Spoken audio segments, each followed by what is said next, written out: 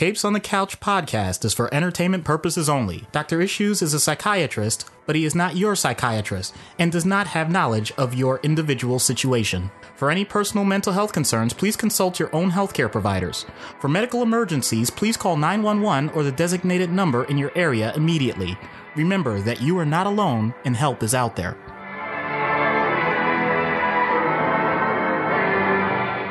Hello and welcome to Capes on the Couch, where comics get counseling. I'm Anthony Sitko. And I'm Dr. Issues. This is issue number 34, our last one before our little holiday break. Doc, you got anything fun planned for the holidays? Well, I have a lot of birthdays in my family at the same time, so it basically means I'm dead broke. Same. My niece and nephew, both born in December. One a week before Christmas, a week and a half before Christmas, the other several days after Christmas. Plus, you know, right around the holidays is your daughter, so I have to get her a present. Your wife's birthday is right around there. Yep. It's my mom's birthday, my niece's birthday, my other niece's birthday, my cousin on my wife's side. My uncle was born on Christmas Eve. Oh, man. And then just, you know, the general Christmas holidays, and I have to get things for the child to be, you know. Yeah. And if anyone wants to point out, well, you know that this time of year happens every year, so you should just simply plan for it, please kindly shut up. Yes. Why don't you come and do my finances then, if you're so smart? So this is our 34th episode. And I think, given that this is the last one of the year, I think it's, you know, if we could take like a moment or two to just talk about what 2018 has meant for us. You know, we started this show as just two guys who loved comic books and wanted to find a way to destigmatize mental health. And I know I keep using that expression, but that is really why we wanted to do it. And we had the goal. It started off as, you know, way back when, as like a panel discussion at Comic-Con, and then we were going to do a book about it. Yep. And we may still do the book, but we were discussing on the way to and from a Tough Mudder that a podcast would be a good way for us to do that. And it has grown just by leaps and bounds in ways I never even imagined possible. And to think back, you know, at the beginning of the year when we started this with our first episode on Eddie Brock, and to see where we've grown and the characters and the breadth and the depth of things that we've discussed. And we just had our crossover with Popcorn Psychology. That's something that I was not sure was going to ever happen. And I know that 2019 is just going to continue to see massive growth for this show. And I don't even know where we're going to be in a year from now, but I know it's going to be amazing. And I could go on, but Doc, I'll let you talk about, you know, what your thoughts have been for the last 34 episodes. I'd like to say thank you to everyone that has been willing to listen to my voice. I hate the sound of my own voice. But having said that, Anthony has definitely given us a fantastic platform to work from, to, bottom line, try and have some fun along the way with helping people be comfortable with themselves. And I don't think that doing it any other way to start would have been as comfortable for me. I'm saying this as a person that, honestly, in my lifetime, I never thought I would do something like this. And I apologize if there's a quiver in my voice, because I am saying this with a bit of emotion, which once again is not expected, but the point still stands. Thank you once again. I hope to be doing this for a very long time along with him. I hope we continue to meet some fascinating and wonderful people along the way that have very similar goals. I hope that we're able to expand to thank the people that create the content as much as we enjoy talking about it. We realize that none of this will be possible without them as well. And this particular episode, I think I'm very grateful to say, because Tom King, the way that he writes, does take very clearly the emotional and psychological aspect of characters and situations and puts them front and center. And there are a lot of writers that wouldn't be willing to do that and be willing to go through that level of depth. So I would just like to say I've read several things from him, but this latest run of Mr. Miracle is absolutely outstanding. I hope one day to meet you at a Comic-Con, if it ever matches my schedule. And even if I don't, I do follow him on Twitter on my Doc Issues account. And I know at least once he's seen something and liked it. So I greatly appreciate it. Yeah, I was going to say Tom King first came to my attention with the Vision run that he did for Marvel. And it is very rare that I cry while reading a comic book, but the way that he told the story about the Vision and his family, he made me care about a robot dog in a way that I didn't know I could ever conceptually do. If you have not yet read Tom King's run on the Vision, it's 12 issues and it is astounding. And I think as amazing as that was, his run on Mr. Miracle was even better. And we asked him if he would be willing to be interviewed for this and talk about the character. And he was very gracious on Twitter. And he said that everything that he wanted to say about the character, he said in the book. So I give him copious amounts of credit. And again, thank you just for even just responding to us. Frankly, that was very gracious, Tom. Same thing. Mitch Gerard's, the artwork on this matched the level of the writing, and Mitch did literally everything himself: pencils, inks, colors, the whole shebang. This was all Mitch, and it's a very distinctive art style, the 9-panel, which I know that they just parodied in the Spider-Man Deadpool, but it's so distinctive that it's just, like I said, it's an amazing run, and I feel privileged to have read it. And this is the kind of thing that, you know, when people say like, oh, comics are for children, comics are for kids, etc., read Mr. Miracle and tell me that this is for children. It is absolutely not, by virtue of the fact that it's about superheroes and it's on, you know, it's in a comic book, does not necessarily infantilize the subject material. And Tom King elevated some of these discussions to a level and in ways that I did not envision were possible when we first started reading it. And I really don't want to make it seem like I'm going to spend this entire episode kissing Tom King's ass. Oh, I will. That's okay. It's all good. Tom King, you're awesome. I would have been total fanboyish, so it's probably best that you didn't come on the podcast at that given time. I'm willing to admit that, people. I really am. Okay. All right. Well, listen. And like I said, and when I say that, I don't mean that Tom King is not worthy of all of the praise. It's just, you know, I don't want this to turn into a Tom King love fest, right? Even though he's totally deserving of it. But just by again, talking about the character. So before we get into Mr. Miracle, I want to just mention, we started last week with the Considered and Conceited podcast, another podcast that I would like to give a shout out to. And one that the character we've discussed, and certainly you'll understand why I want to talk about this. It's Into the Night, Knight. It is a Moon Knight themed podcast, also run by Australians. So 2 weeks in a row, we're talking about Aussies. But listen, man, they love talking about podcasts, and they have amazing content. So Into the Night is an entirely Moon Knight themed podcast.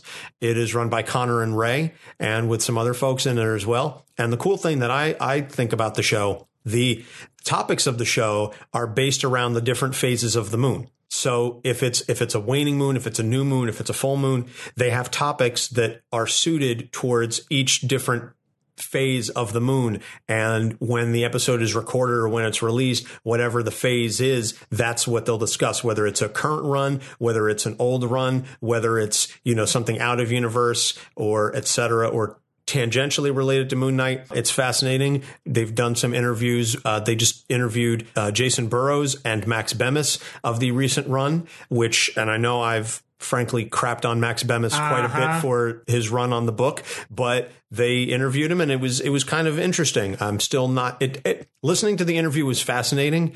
I won't say that it necessarily changes my opinion of the book, but it did change my opinion of Max. Okay. That's impressive. So I will say that I'm a big enough man to admit that. I still don't think that he should have written Moon Knight the way that he did, but I have a little better understanding of Max Bemis as a person. Okay. So I will say that. But in any event, Into the Night is a podcast. If you are a Moon Knight aficionado like me, or even if you're not necessarily as big of a Moon Knight fan as I am, because I realize that's a really high bar to clear, but it's entertaining, it's informative, and I will suggest that everyone should at least give it a listen and see if you like it. All right. Fair enough. I don't have anything really to add to that. So on a side note, you can check out all of our shows. Since this is the last one of the year, I just want to make sure we cover all of our bases. You can find all of our shows on our website, capesonthecouch.live, where you can not only listen to our episodes, but read Doc's blogs, the postings. You can find us on Facebook, Instagram, Twitter. There's the Capes on the Couch Twitter account. There's also, we each have our individual Twitter accounts, Anthony Sitko and Doc Issues. I have my personal Instagram if you want to follow me for fitness and things of that nature. We have our Patreon page, patreon.com/Capes on the Couch, where you can sign up at the $1, $3, $5, and $10 levels and get according rewards. You can find our show on basically all the major platforms that you find podcasts on. And if you do listen to our show on a platform that allows you to like and review, please like, subscribe, and leave a rating and review. And if you do, we will be sure to read them out on the show. So I guess now officially we will get started on the episode proper. Mr. Miracle, which, again, we're doing around the holidays because his colors are red and green. And also because the Tom King issue just ended with issue number 12. So we might as well talk about it. Scott Free was created by Jack Kirby in Mr. Miracle number 1 of April 1971. This is when Kirby decided to leave Marvel and go over to DC, and he created the whole Fourth World, New Gods, Darkseid, Apocalypse, New Genesis, Scott, Mr. Miracle, etc. All of those associated characters, all out of the mind and pen of Jack Kirby, who was just a phenomenal talent, certainly deserves all of the credit that he's been given for the numerous characters that he created and gave life to. So Scott Free, Mr. Miracle. I don't know that they've ever actually referenced his birth name. I'm not aware of it. It was mentioned in the Tom King run that Scott Free came from Granny Goodness because he was constantly escaping. And she said, you got away scot-free, scot-free. So I suppose in that sense, it makes sense, but I don't know of his actual birth name. He is the son of the High Father, ruler of New Genesis. And as a way to stop war with Apocalypse, the High Father traded him to Darkseid in exchange for Darkseid's son, Orion. And this basically ensured that neither would attack the other as long as they held their sons, I don't want to say hostage, but hey, I mean, treated him as a ward. It was almost like a Theon Greyjoy type thing. For if you're a Game of Thrones fan, that Theon Greyjoy was raised by the Stark family as a way to ensure that the Greyjoys and that the Iron Islands wouldn't cause problems for the rest of the North. Yeah, that's the interesting living treaty, basically. Yeah. Since he grew up on Apocalypse, he grew up in a very hellish environment. He managed to survive abuse. Then he met Big Barda, who was one of the Furies, and they fell in love. Then Scott escaped to Earth. His escape nullified the pact with Darkseid. So therefore, Darkseid being Darkseid, he attacked New Genesis. And he basically knew that Scott was going to escape and leave, and then he was biding his time because that's who Darkseid is. Darkseid really does play that 4D chess. He's the master strategist that he will figure out what is going to happen and plan accordingly. Yeah, he basically is the example of if you think you're playing a long game, he will outweight you. He has no issue with discipline in more ways than one. Exactly. He's got a lot of patience. When he came to Earth, Scott met an escape artist named Thaddeus Brown, who called himself Mr. Miracle. After Thaddeus was murdered, Scott took up the mantle, and also his assistant Oberon as well. Then Barda came to Earth to be with Scott.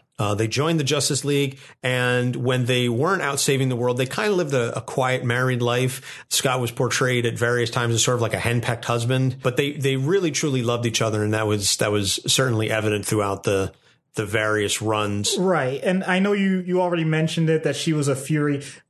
We're not giving enough credit to the idea. Big Barda was an awesome fighter. She was a warrior, basically.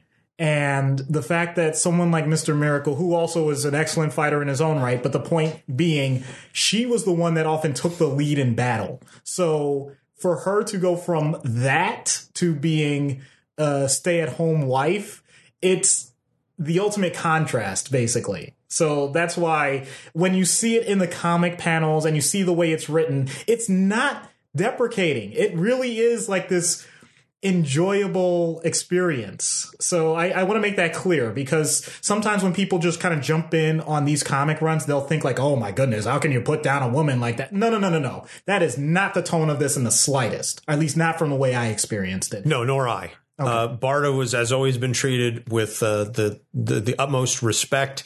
She's incredibly powerful. She's frankly, I think, stronger than Scott. I think she's a little better. She's certainly a better fighter than Scott. Mm-hmm. And it's never really played for cheap laughs.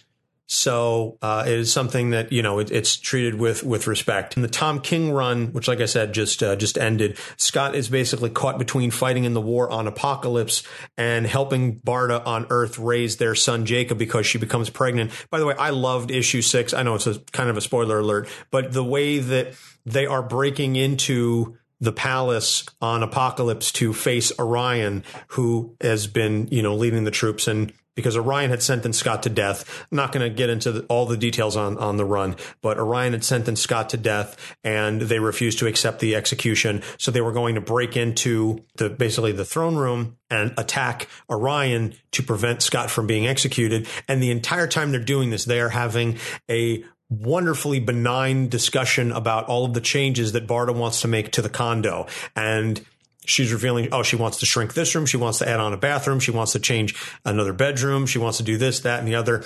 And it's eventually revealed that she wants to make all these changes because she's pregnant and they're going to need the space. So I hate I don't hate to use it. I use them frequently. The TV tropes, casual danger dialogue absolutely applies to this situation. They are fighting. They are killing their way through the troops. They are breaking down walls, and all the while saying, I think if we take this out, there's not going to be enough room for our stuff. Well, we need the room for the stuff? No, the problem is we have too much stuff, right, and we don't need the room for it. So if we get rid of the stuff, then we don't need the space for it. The juxtaposition of the danger that they're in and the discussion that they're having, that's played for absolute humor, and it's masterfully done by Tom King. So after Orion gets killed, not by Scott becomes the new High Father, and he's the leader of New Genesis, and he ends up killing Darkseid to end the war, but not before almost turning over their son to Darkseid, who says, I will leave everyone alone if you give me custody of my grandson. Yeah, just everything about that situation and everything leading up to it points out that there are going to be times in life where you're making what you consider to be the ultimate decisions. And sometimes the best course of action is to do option C, none of the above. I have a different plan, and making sure that you are always thinking of alternatives instead of getting stuck in a situation. Also, this was the first time I was introduced to Funky Flashman, who is basically, it's Stan Lee. Like 1970s era Stan Lee. He has all of Stan's catchphrases. And of course, reading this for the first time after Stan's passing, it just made it that much more heartfelt. But to read, hello, true believers, Excelsior, literally all of Stan's catchphrases are in here because he was originally created by Jack Kirby as a pastiche of Stan, who he didn't really have the best relationship with at the time. And then, to see that the growth and evolution of the character, and he becomes Jacob's babysitter. Yeah. It's just, like I said, it's highly entertaining. So again, not to kiss Tom King's ass that much, but he's done a masterful job in creating this environment and creating the story and these characters. So moving into the issues now, and Mr. Miracle has a number of issues, but it's the way that they're presented, I think, is again, based primarily on this Tom King run, is just wonderfully done. He has PTSD because he was abused for years on Apokolips, literally years. So he has a handle on it most of the time, but he can be triggered.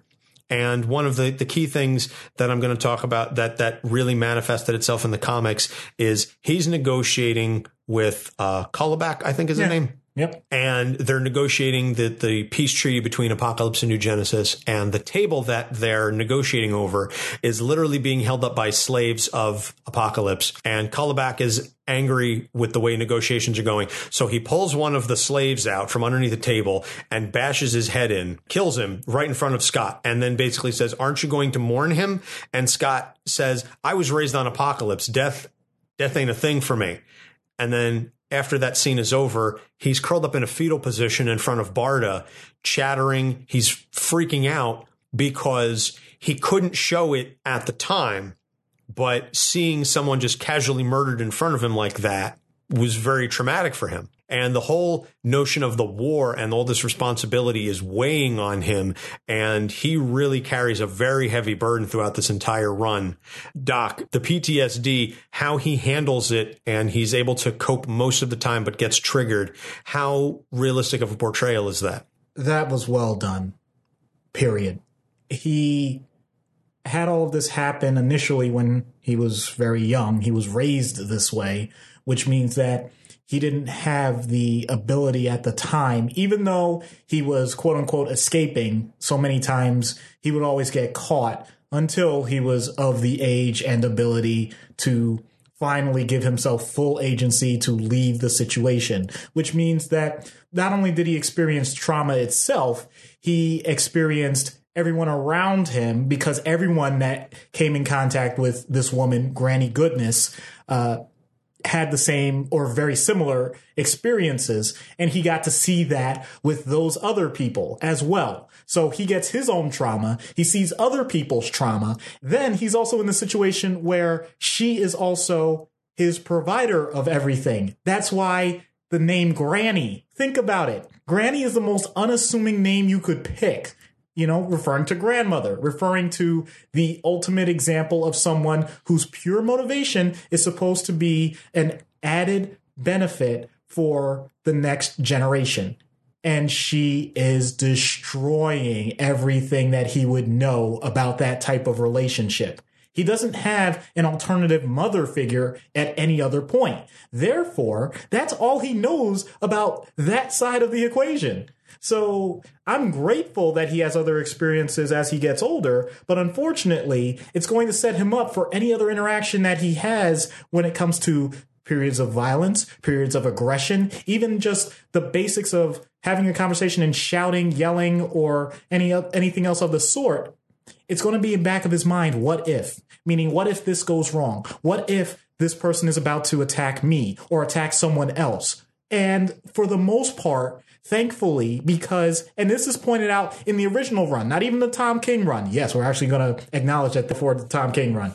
He was portrayed as someone who had developed a very positive attitude. And the reason he was able to persevere is because he was able to take that mindset and apply it to the rest of his life. So in that way, he's a bastion of hope for anybody who's gone through trauma. So that's a wonderful thing. The problem is it doesn't just automatically go away. And the word triggered that you mentioned is a great example of that, because in theory, he's had so many encounters throughout his life where he could say, what if something bad happens? Unfortunately, because of the nature of his work, because of the nature of what he does, he actually is encountering those as an adult. So the what ifs become, this is common, this is routine. So all those things that we think about with PTSD, such as hypervigilance or intense immediate reactions to stressors where you feel like you need to, to do an action, even if it's benign, that doesn't exist in that particular scenario, because now he actually is at war, and now he actually is seeing death, violence, and destruction, and he does have to act accordingly.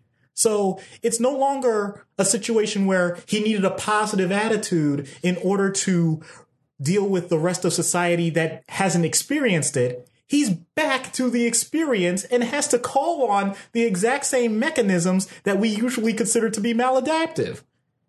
So when you have to go back and forth, I'm adding the third element to this. He now is back in an environment in his own residence where, in theory, he can, quote unquote, let his guard down. But that means that all of those responses that initially would be considered a positive are now back to being a negative.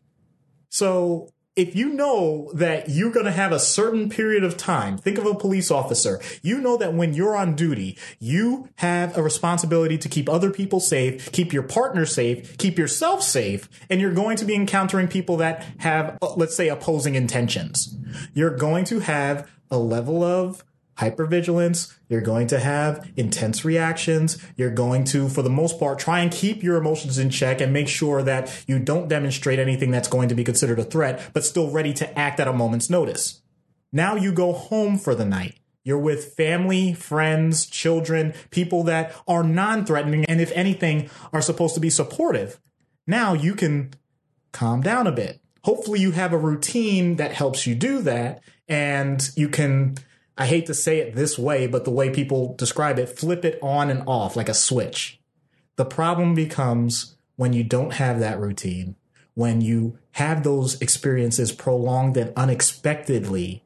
So imagine an officer that found out that he's going to have to work now for like the next 7 days straight because someone is sick, and now they don't get that downtime. They're just doing shift after shift after shift. At some point, they're going to come back home, but their family is going to expect them to be who they quote unquote normally are. That's a difficult transition. And those types of transitions are, I almost like to say, a byproduct of PTSD, not the PTSD itself, even though you have to treat it all as one gigantic package. Someone like Mr. Miracle going through this, I'm sorry that he went through what he did as a child, and I'm sorry with what he's going through as an adult. The fact that he's able to handle things the way he does is fantastic. But at the same time, that doesn't mean that the road is done. The war may be over, but his battle is still ongoing. Huh. I knew enough, certainly I've spoken to enough police, and I have emergency responders in my family that talk about it's difficult sometimes, particularly if they have a very rough day at work, to be able to come home and just forget it, or to be able to turn it off or to turn it back on. So, I find it's certainly something that I've heard of before, but the rest of it was fascinating to hear about that. The other thing that I want to talk about with respect to the PTSD, at the start of the Tom King run, he had a suicide attempt, and it was almost played for laughs in the universe in which it happened that, he was trying to escape death, and he did. He tried, because that's sort of what he was saying, that, I wanted to see if I could escape death, and I did. And it has an impact on himself as well as Barda. They had a wonderful conversation where Barda basically, finally let it out that she had been holding it in for a while, but she finally came to him and said, how do you think I liked finding you bleeding out like that? That was terrible. And, you did that to me. Are you trying to run away from me? Are you trying to run away from us? She took it very personally, which is a completely natural response to have to someone that you love, particularly your spouse, having a suicide attempt like that.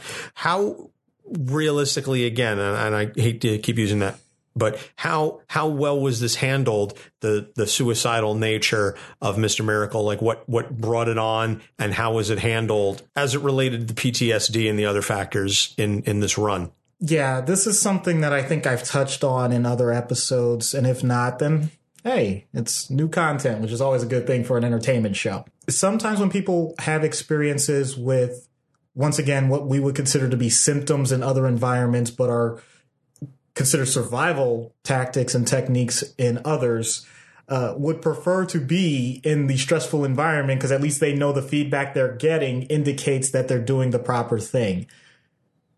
In this case, Mr. Miracle, Scott, seemed to be in this limbo. He didn't know exactly what he wanted to do with some of the changes that were happening in terms of his personal life, in terms of other things in his own history and background.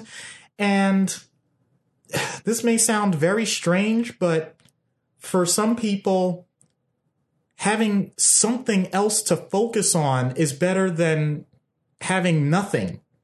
And that seemed to be where this was coming from. I don't know. I don't know if I would describe that as accurate or inaccurate, as much as it can be a possibility for why someone would act that way. And so from that standpoint, I'm not trying to justify or validate the idea that anyone should do anything to harm themselves or to end their life or anything of the sort. I'm staunchly against that. But I could understand the idea that if let's think about it this way. If a character like that has shown that they can get out of any situation, they can do anything that people have asked of them. In other words, they've accomplished the typical external goals that you would expect. They had their own expectations for what their life was going to be like, who they were going to be with. He's with Barda. That's what he wanted. He has what he needed at the moment. He's accomplished that. So at this point, he's checking off checkbox after checkbox after checkbox. And then what? So then that question just keeps coming up. And then what? what do you do next? What is left? When you feel contentment for too long, there is the chance that it goes beyond boredom. It goes to desperation. You see this often in, and I know age really isn't directly related to this, especially with the new gods, because I don't even know how to say it, like they're immortal. But the point being, some people have difficulties transitioning to retirement. The idea that you've accomplished what you've needed to in your work life, and now you have all the free time in the world to do what you want. It's like, but I wanted to do what I've been doing. So what else is there? And they get really despondent about it. So I wouldn't necessarily just automatically link that to the PTSD, although that clearly those symptoms can have a major impact and do have their own risks when it comes to suicide. I think it stems more with the idea of when you feel lost and you're grasping at straws, you're really, really in a fragile situation. And someone like Barda, who clearly has shown that she is a very strong woman and wants the best for herself and for him, would make that known. And I'm glad that she made it known. Was that the approach that I would have taken? Once again, I'm not even saying it's a matter of right or wrong. She let her emotions be known to him and that he wouldn't have to deal with this alone. And I think that's the positive I'm going to take from the situation, which otherwise, in all honesty, sounds terrifying, sounds disastrous. And there are people that do make those types of decisions. And I'm going to bring it to a person that may not sound relevant to this at all, and that's Robin Williams. The reason why, from what we understand, from what his widow told us, it was because he got a diagnosis of an illness that he felt he couldn't handle, because he had been so active and productive with his life that was being taken away. So when someone feels like they're in a point, there's nothing else to do, then why go on? That's the question that gets raised. And I'm not saying that what Mr. Miracle or anyone that has tried to hurt themselves or committed suicide or anything of the sort, I'm not saying that is the way to go. I'm saying that is commonly what people have felt. And that should be acknowledged, because if you don't acknowledge it, you can't address it and you can't help the person move forward. Well, as I said in my lengthy post on, Mental Health Awareness Day, I was at that point. I thankfully did not take any actual steps, any physical steps towards that end, but that was how I was feeling, that there was nothing else for me to do. And that, frankly, the world was going to be improved once I was no longer part of it. And again, thankfully, I came out of it. I understand that there are many, many who do not and who did not. But, reading that part of it and reading the support that he was getting from Barda really kind of hit home for me. And it was a little difficult to read at times, because at the time that I was going through it, I did not feel that I had a strong support system. I think I mentioned this, that, at one point I came and I sought help from my mother, and I said, I think I need to talk to someone. And she said, go upstairs, stop crying, go back to bed. And and when we've addressed this, her and I, since then, and I apologize, Mom, for blowing up your spot, especially since I know you listen to the episodes. But she felt at the time that she had difficulty acknowledging that I was going through something that she had gone through previously. And so that my repeating her mistake forced her to relive it. And so she chose to just ignore it, or she wasn't going to really acknowledge it. And I understand now, with many, many years hindsight afterwards, I understand her logic, such as it was for that. In the moment, however, that was certainly not what I needed, and it definitely wasn't helpful to go through that. But again, everybody has to react in their own way, and I found Barda's response to him and everything that he was going through to just be wonderfully real. And again, I keep coming back to it, and I think that's just one of the things that made this run so fantastic, was the authenticity of it all, that even outside of the powers that Scott has and all of the fantastical situations that he was in, that they were in, they felt very much like real people, real authentic persons that you or I could interact with on the street and not know everything that they were going through, but just to interact with them. So that whole scenario, with Scott's suicide attempt and Barda's response to it, and finally the cathartic release that she had over it, all while Jacob is on the swing. So, you know, they're still trying to parent and they're trying to do their level best to not have an impact on Jacob, but they're going through a lot of stuff and it comes through. So I just thought that moment was wonderfully done. Again, Tom and Mitch, all the hats to you. So that sort of wonderfully ties in with the next thing that we want to talk about. And it's not so much an issue per se, or at least not in a negative sense, but his relationship with Barda is phenomenally healthy in spite of all of their past abuse, in spite of all of the issues that they have gone through. They really are, and it's very strange to say this, they really are almost an ideal couple, like #relationship goals. Like, I want my marriage to be like Scott and Barda. It is refreshing the way that they are so real with each other and the way that they support each other. Even when they're angry, there is still that unabiding, unquestioning love that they have for each other. And I think it's wonderful to see that in a superhero comic. And particularly, I think that's frankly one of the things that gets Scott through on a day-to-day basis, is knowing that even though he is horrifically damaged from all of the issues that he's dealt with, in spite of all that, and because of that, he has a loving wife with Barda. That's, wow. This is one of those rare situations where I'm not sure I'm going to add much to that. I think you said it succinctly very well. There is a specific comic panel that comes to mind, and it's not from the Tom King run, I swear.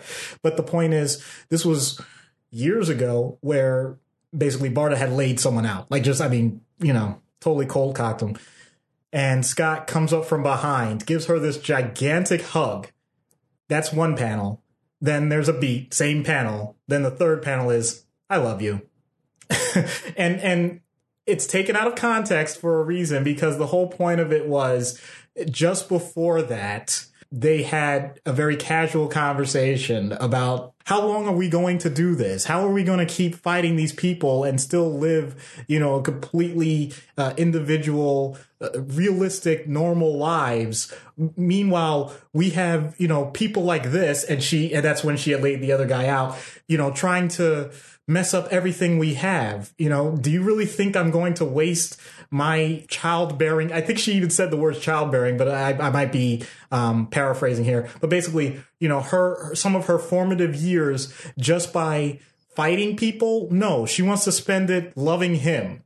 And the fact that despite the things that are so stressful going on in other spheres of their life, that she would be willing to say that to him, and him recognizing in the moment. In other words, not waiting until the fighting was done, not waiting for, quote unquote, the romantic time or the right time, whatever that is, to actually just show that he loved her and appreciated her being able to say that to him, no matter the circumstances. That type of reciprocity is the type of love that people should aspire to, because it's very easy to get, and by the way, I am not absolving myself of this, and my wife, if she were here, would say the same thing. I'm not absolving myself of the fact that I need to do a better job of this myself. It's very easy to say, okay, on a person's birthday, say that you love them. On anniversaries, you say that you love them. On major events like Hallmark Appreciation Day and Money Grab Day. Valentine's Day. Or on holidays or whatever, you tell people around you that you love them. That's all well and good. And I'm not saying that's a negative. I'm saying go ahead and do that. But the idea that in the moment, when a person is hurting, tell them. When a person is feeling good, tell them. When a person is questioning what's going on, tell them. Because randomly saying to someone that you love them, and meaning it, of course, is the most powerful tool that we have in society. And it doesn't get used enough. It doesn't get used properly. I love you. Thank you. I love you too. No, but I mean that sincerely. Yes, no, I know. That's my point. That's a great example of it, because I don't know up until this, and this is actually false. I know what you've been going through because you've told me, but the point being, we don't always know what's going on at any given time, and communication as a whole is still incredibly important. That's what they have, and that's something that we always preach. But just the basics of saying and reminding a person that they are loved, worthy of being loved, is more powerful than all the therapy techniques, of all of the physical exercises, of all of the philosophical and spiritual commentary that we do on a regular basis. Just simply saying and meaning I love you in the moment, no matter what, can really turn a person's world around. And I'm going to leave it at that. No, I totally agree. And my wife and I are constantly saying to each other, I love you. I love you. We raise pitch. So it's like, I love you. I love you. I love you. I love you. It's just a thing we've been doing since basically, kind of shortly after we first started saying I love you to each other. So we do mock it in that sense, but the sentiment is there, and there never is a day or a moment that goes by in which I'm not constantly reminded that my wife loves me for everything that I am and even everything that I'm not. And the same goes for her. And whether it's words, or deeds, we try and do the best job that we can in reminding each other that if nothing else, you've got me. On the inside of our wedding bands is inscribed, I got you, because that's something that we've been saying to each other since the beginning, that even if you feel that you are down, even if you feel like you're not yourself and you've got problems, I got you, that I will carry you if you can't stand. Getting a little emotional.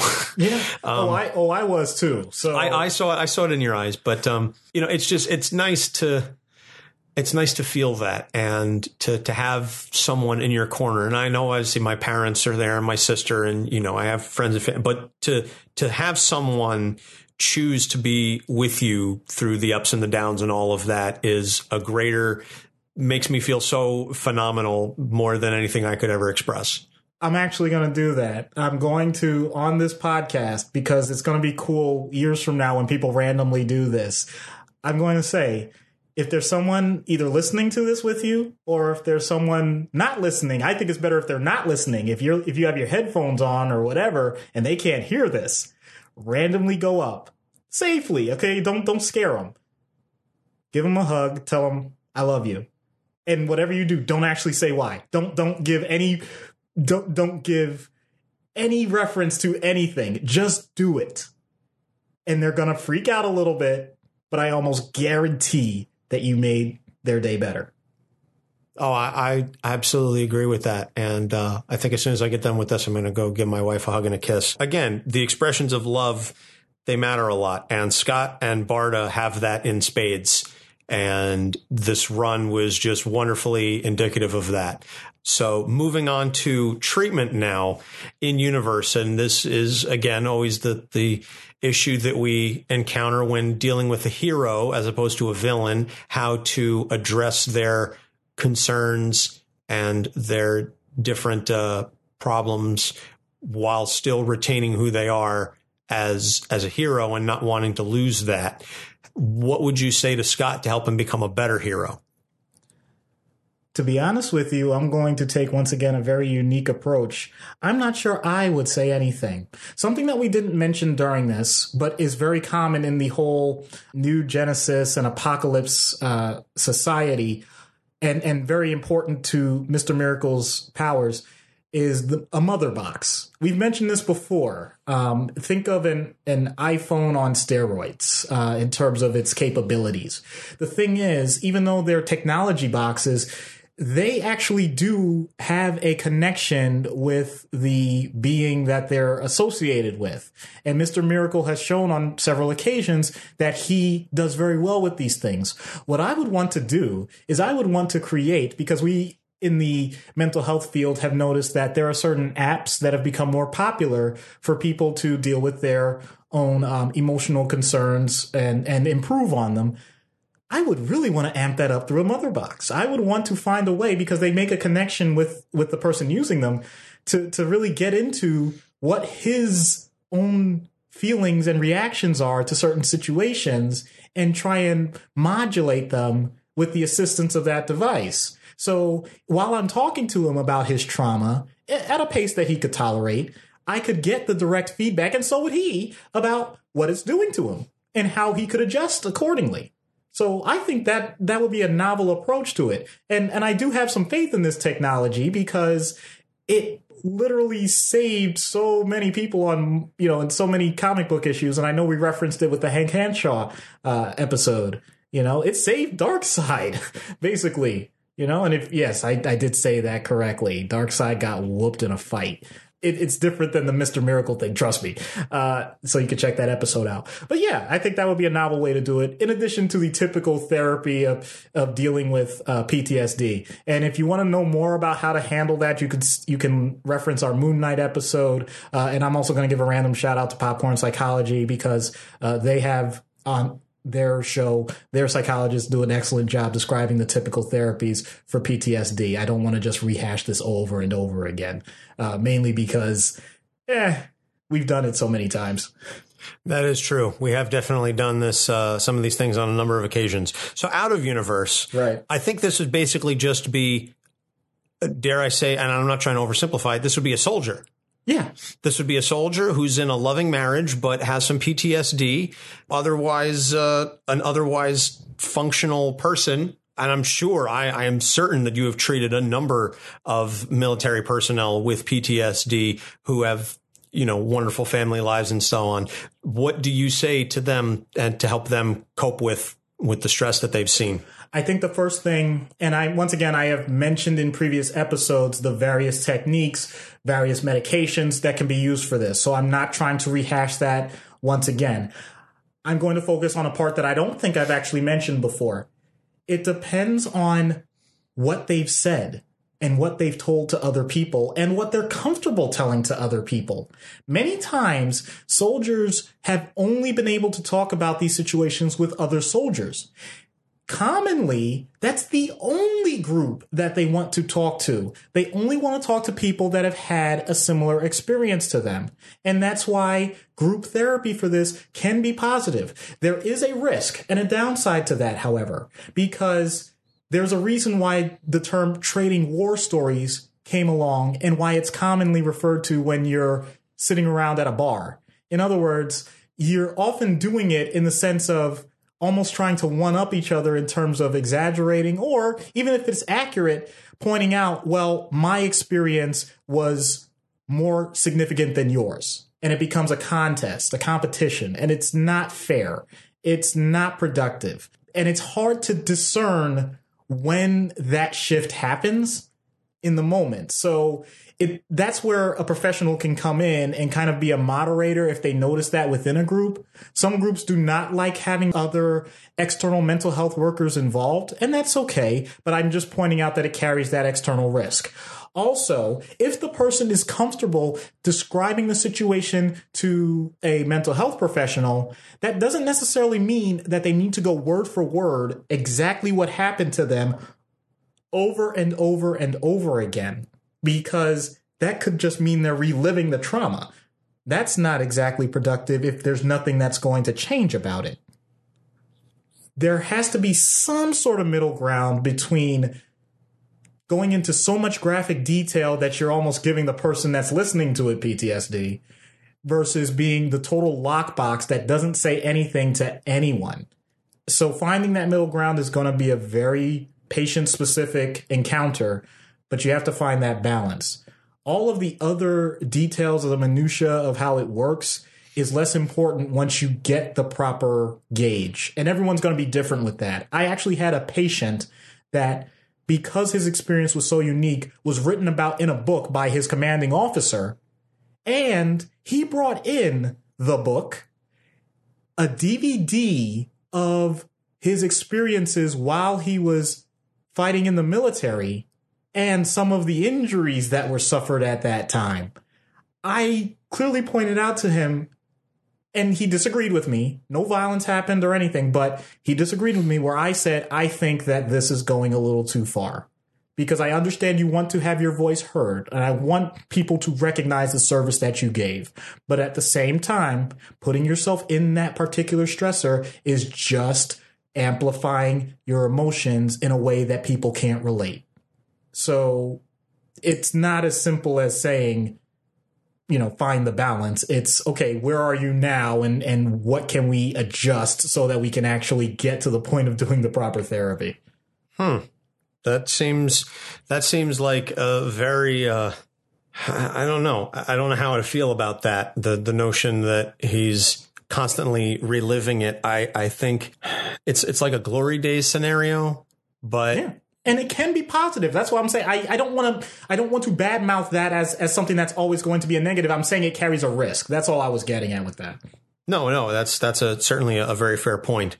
Well, I don't think that Scott is necessarily to that extent with these things, but by virtue of the fact that he does feel the need to be the hero and to keep going back to Apocalypse and to fighting alongside, he never gets that break and that freedom. So he's constantly reliving that trauma. So that's something that, and having that continual support system of Barda is wonderful for him. And thankfully he has her and she has him so they can lean on each other together. So let's see what happens when we get Scott free, Mr. Miracle, on Dr. Issues' couch.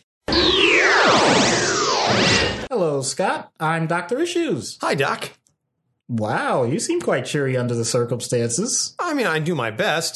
Before I forget, can you close that door? It's already closed. Locked, I mean? I'd rather not. Don't worry, Doc. I'm not going to hurt you. It's for me. All right. But if things don't go well, I'll unlock it for both of our safety. Are you sure we're alone? Yeah. Oh, okay.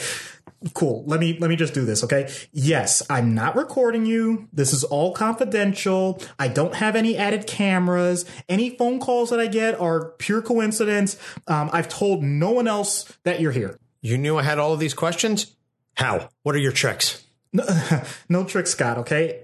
Look, I can tell you're hypervigilant, okay? You've never truly felt safe, right? I'm trying my best to diffuse that. Wow.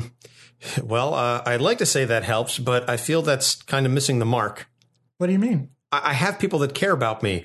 I have amazing abilities, immense physical skill, a sharp mind. I know how to use all of it. I don't want to dull those things. I need to stay keen in this worlds. Oh, you mean Apocalypse and New Genesis? Bingo. I see. All right. I know this may be difficult to talk about. Are you kidding me? I'm the poster boy of keeping a positive attitude. I'm actually I feel I'm well adjusted, Doc. I put my energy into my craft and my relationships, so please don't label a sickness to that. I apologize. I didn't mean to imply that you haven't done well. Okay. I was too forward with that. Let me change course. Yeah, I'll put you in position. Okay, tell me anything that bothers you. No assumptions. Sleep. Oh, well, that is a common problem. How many hours do you get? Oh, plenty. It's not insomnia. It's irrelevance. Huh? I can literally get out of traps in my sleep. I can do that because my brain doesn't shut down. It's assessing the next threat. It reminds me of, are you sure we're not being watched right now? Yes, Scott, I have a secure office. You're not the first hero I've spoken to who needs to be safe. I've taken all the necessary precautions. Okay. All right. At least you understand. Barda doesn't always get it. I mean, I love her, but she misses it sometimes, which is funny because you think she'd get it more than anyone. I think she just kind of gets focused on Jacob, though. Well, I mean, can you blame her? That's mother's instinct. I'm sorry. Just aside from Barda, I don't exactly have much to go on in that respect. So humor me, Doc. Is it really that natural? I mean, are you worried that she's doing something harmful? No, just that I don't want to spoil the kid. I mean, clearly I don't want him to go through what I went through, but where's the line? Oh, I see what you're getting at. There are different parenting types, and unfortunately you happen to have gone through authoritarian, which is the harshest kind. But what you're describing that you want for Jacob is authoritative. You know, this is an excellent frame that's been shown to give the best chance for him to have a well-adjusted life. Oh, that's a really... Chance? Why would we leave anything up to chance? I can see traps before they even happen. Do you really think I would let anything just slip past me? See, that's just it. What you just described leans back towards trying to control everything even before they happen. That's authoritarian. Are you comparing me to Granny Goodness? No. This is broader than that, okay? I'm saying that on spectrums, there's going to be some flexibility. And you're an escape artist. Certainly, you can appreciate the ability to come at a problem from different angles. And, unexpected things do happen. Yes, Doc, but my whole plan as an escape artist is to avoid the unexpected, because that's when things go wrong. And for any parent, one of the most difficult achievements is allowing your child to develop their own tools. That way, they can get through things, but it's going to be a little different from their parents. So you're saying I don't have to equip him with a mother box just yet? I'm not laughing at you, but no. Quite frankly, that would be the most extreme version of helicopter parenting I've ever seen or heard of. Plus, I imagine it would keep you focused on him 24/7 to the point where we make your sleep situation 10 times worse. Okay, think of it this way. Do you want him to be an exact copy of you and Barda? No, you're right. Well, this is a lot to take in, Doc, but I appreciate the assistance. Oh, no problem, man. I'm here anytime. I'm always willing to help. Thanks, Doc. Wait, it was how does he do it? So you need to rethink your security system? I don't think I'm going to have to worry about anyone having his abilities. So, I think we're still good. All right. Because it just seemed like he just got out of there really, really easily. Well, I switched the lock again. So I don't think that's going to stop him, though. No, not at all. But, at least he didn't break the lock. That's true. And there was no property damage. So, yeah. Actually, maybe I should consult him to improve the system itself, because then I know no one else will be able to get out. But then that might be bad for me, because then how would I get out? Well, the Hulk could always just smash through and give you a new door again. Jessica Jones did that too. And then the Joker barged in. And, I'm just going to keep things the way they are. Probably safe. Certainly cheaper. So that's going to wrap it up for our last issue of 2018.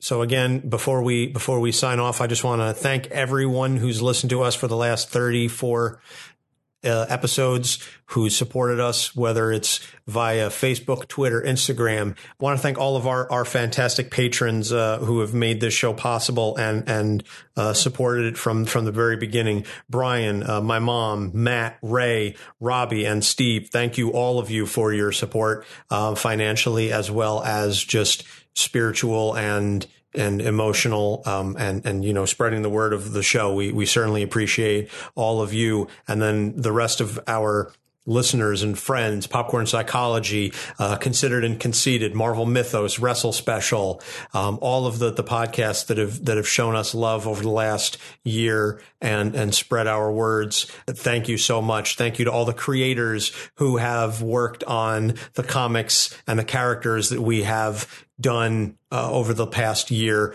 That one would take just an hour to rattle off all of their names. So thank you to all of the creators and the people working behind the scenes to make those comics happen.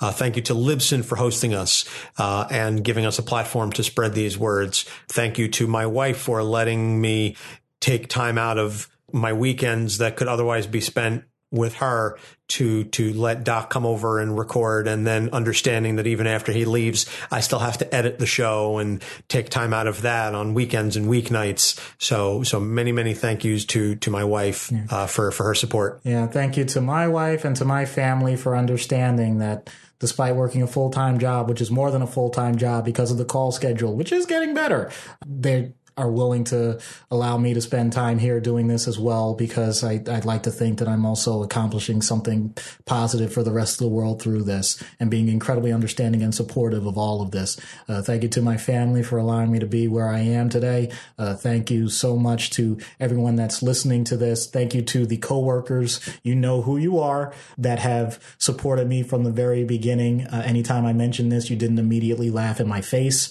Thank you to everyone that has interacted with me. I've said this on Facebook, but I'm going to say it again. I'm thankful for everyone that I've interacted with in my life, because either I enjoyed it or I learned something, and hopefully it was both. This is something that we hope is going to continue for quite a while, and we hope to just continue to grow and learn in multiple different ways, and I can't imagine that I wouldn't have been able to do this without the support of so many. So I hope to hear more from you guys, and we have our ways of being contacted. So please don't hesitate. Let us know, because that feedback is our fuel. Absolutely. Whether it's Facebook, Instagram, Twitter, and email, capesonthecouch@gmail.com. There are numerous ways to contact us, and we look forward to continuing to bring you an amazing and wonderful show in 2019. I don't know which characters we're going to start off with in January, but we'll consult with our president level patrons, and we'll get some input on that, and we'll figure out what else is coming down the pike, because there's a lot of movies coming out. I know I would like to definitely do Carol Danvers right around the time of a Captain Marvel film. So we've got a lot of options for 2019, because we've just scratched the surface of what we can do with this show. And don't forget, if no one else gives this type of feedback, it's all going to rely on my daughter. I don't know if that's a good thing or not. Yeah, exactly. So please give us some feedback. So to everyone who supported us, thank you so much for a wonderful 2018. We look forward to an even more amazing 2019. Happy holidays to all of you, and a hopefully wonderful end to 2018. And 2019 is an even better year for all of you and yours. Doc, anything you want to add on that? Well, I'm just glad that we decided we were going to end on a Christmas miracle. Womp womp. For Doc Issues, I'm Anthony Sitko. Thank you so much. Have a wonderful, happy holiday season and a happy new year, and we will see you in 2019. Capes on the Couch podcast is for entertainment purposes only. Dr. Issues is a psychiatrist, but he is not your psychiatrist and does not have knowledge of your individual situation. For any personal mental health concerns, please consult your own healthcare providers. For medical emergencies, please call 911 or the designated number in your area immediately. Remember that you are not alone and help is out there.